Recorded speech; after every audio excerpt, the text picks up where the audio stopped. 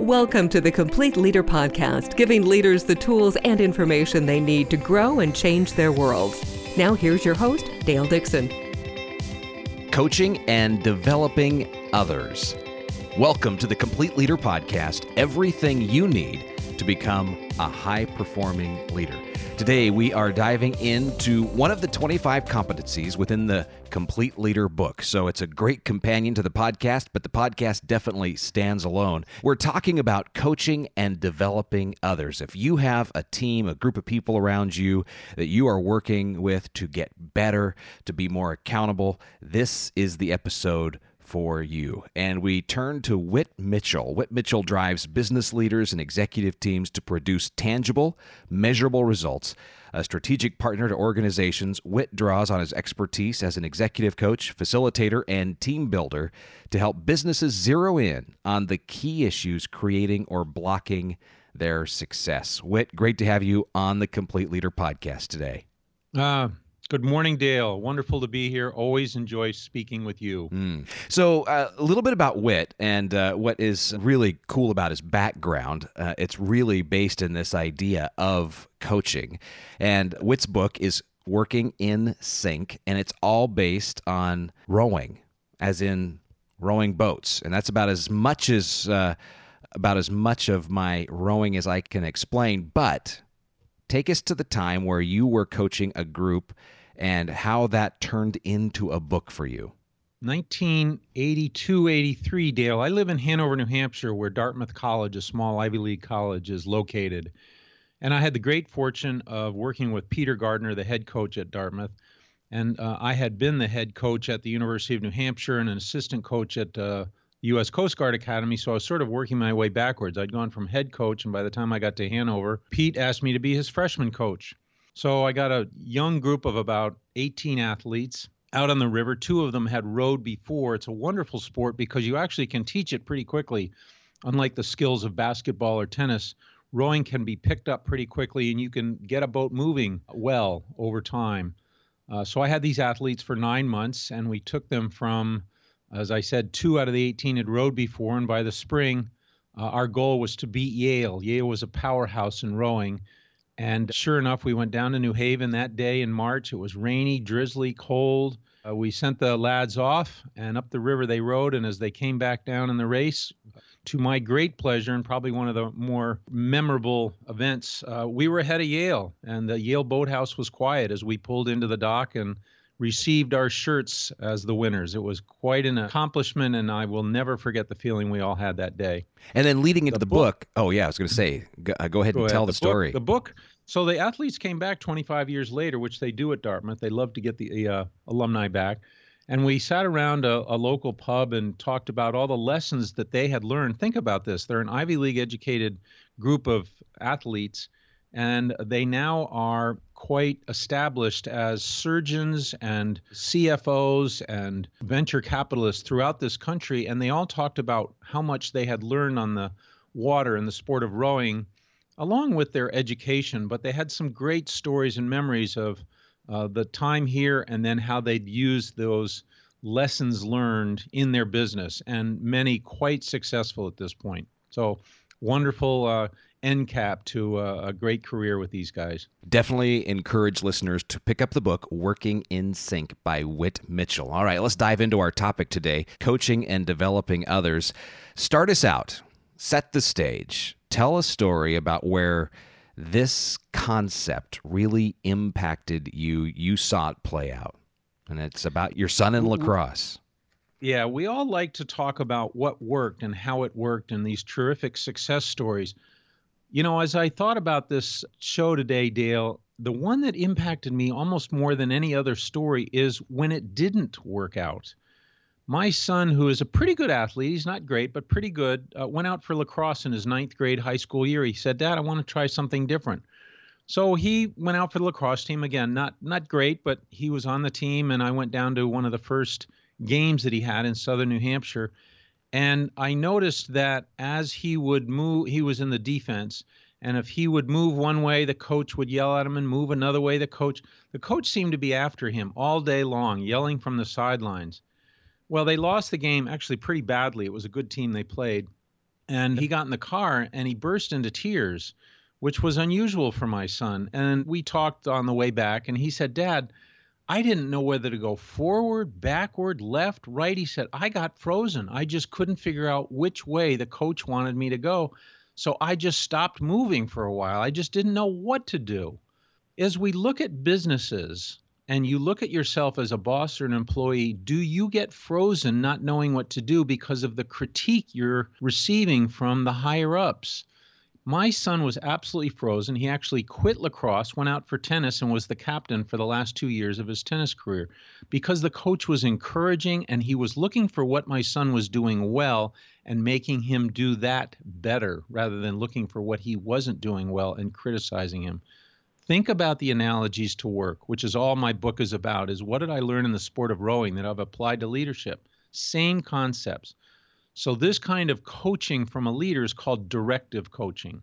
They direct you here, they direct you there. And your first couple of months on the job, you need that, but not once you get going. You need more coaching and development, Dale. So your lacrosse coach, directive, tennis coach was developmental, and then you got another story about the UNH crew.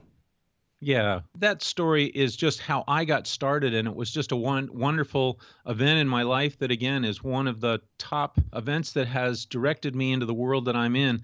I was a freshman at the University of New Hampshire, and I'd taken 3 years off between high school and college to, quote, go find myself in the late 60s. And I decided to go back to college, and the first night I was there, I saw that there was a UNH crew club meeting for the rowing club.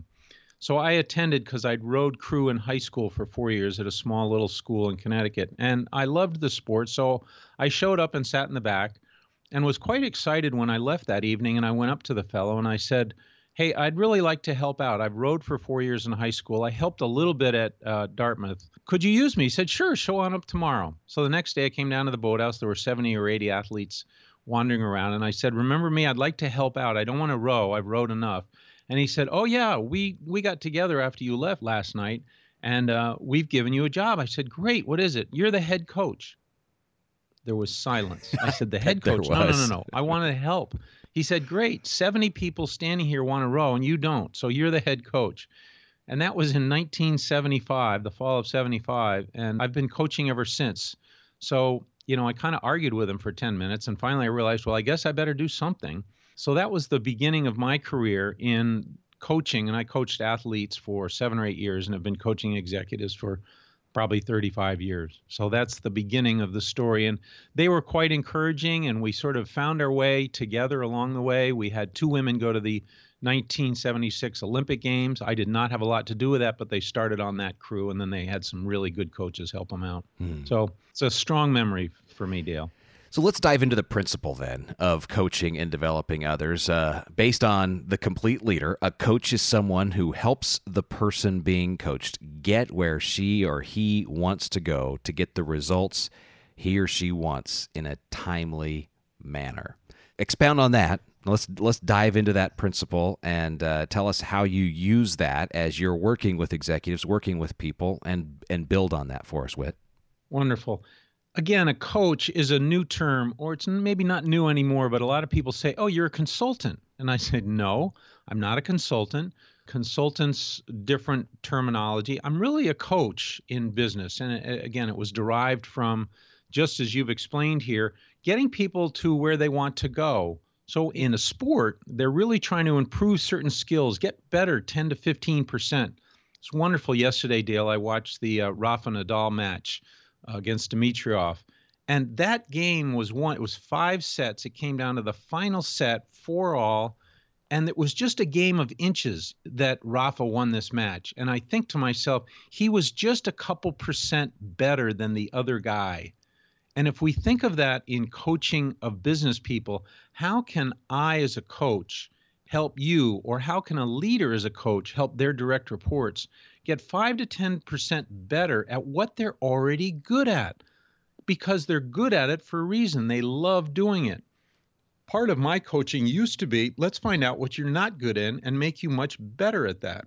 Well, what does that do? As Ron Price, the author of The Complete Leader, would say, I got really good at time management. It was putting the ladder against the wrong wall. It wasn't really what I loved doing, but I got really good at something I didn't love doing. I'd rather have people look as a leader at what your people are doing well and figure out how can I help them get 5 to 10% better at what they're already good at, and they're good at it because they love it. And let's neutralize the weaknesses. So that's the way I look at coaching. And let me end this little section with a quote from Tom Landry. I was a Dallas football fan for years because I used to go to the Yale football games, and Calvin Hill was a player at Yale, and then he went on to Dallas, so it was fun for me. But here's his quote, Tom Landry. "A coach is someone who tells you what you don't want to hear, who has you see what you don't want to see, so you can be who you've always known you could be." I love it. Bringing out the best in people is what it's all about.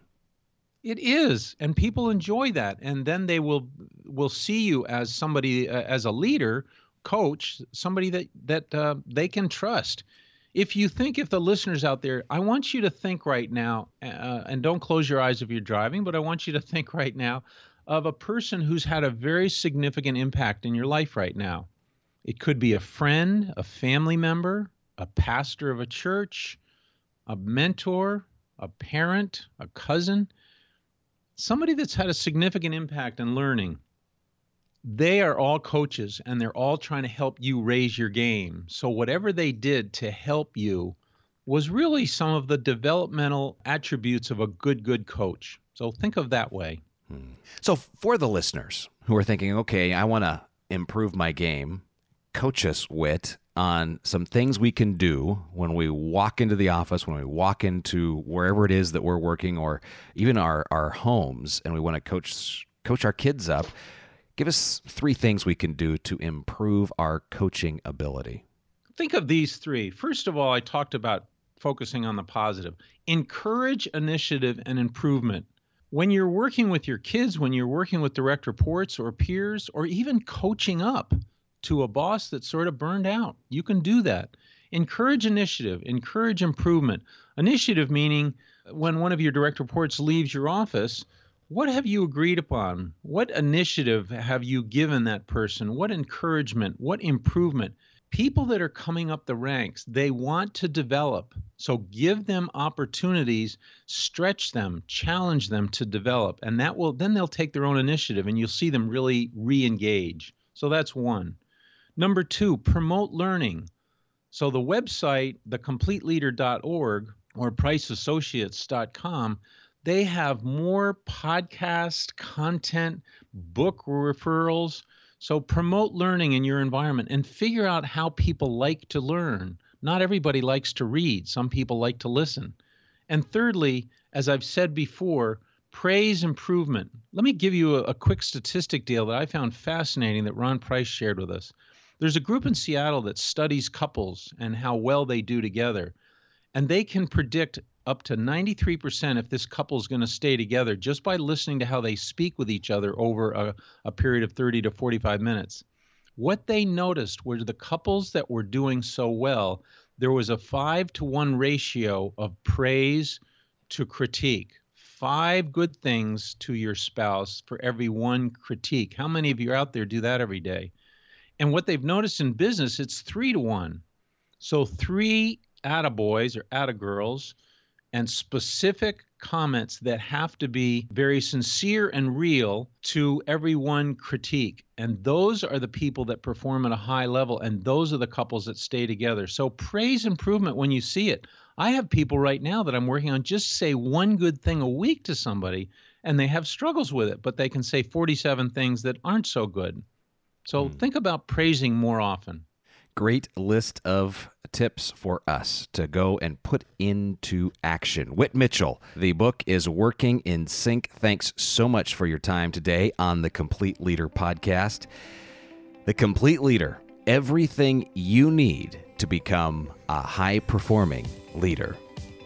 Thanks for listening to the Complete Leader podcast. Find more online, thecompleteleader.org.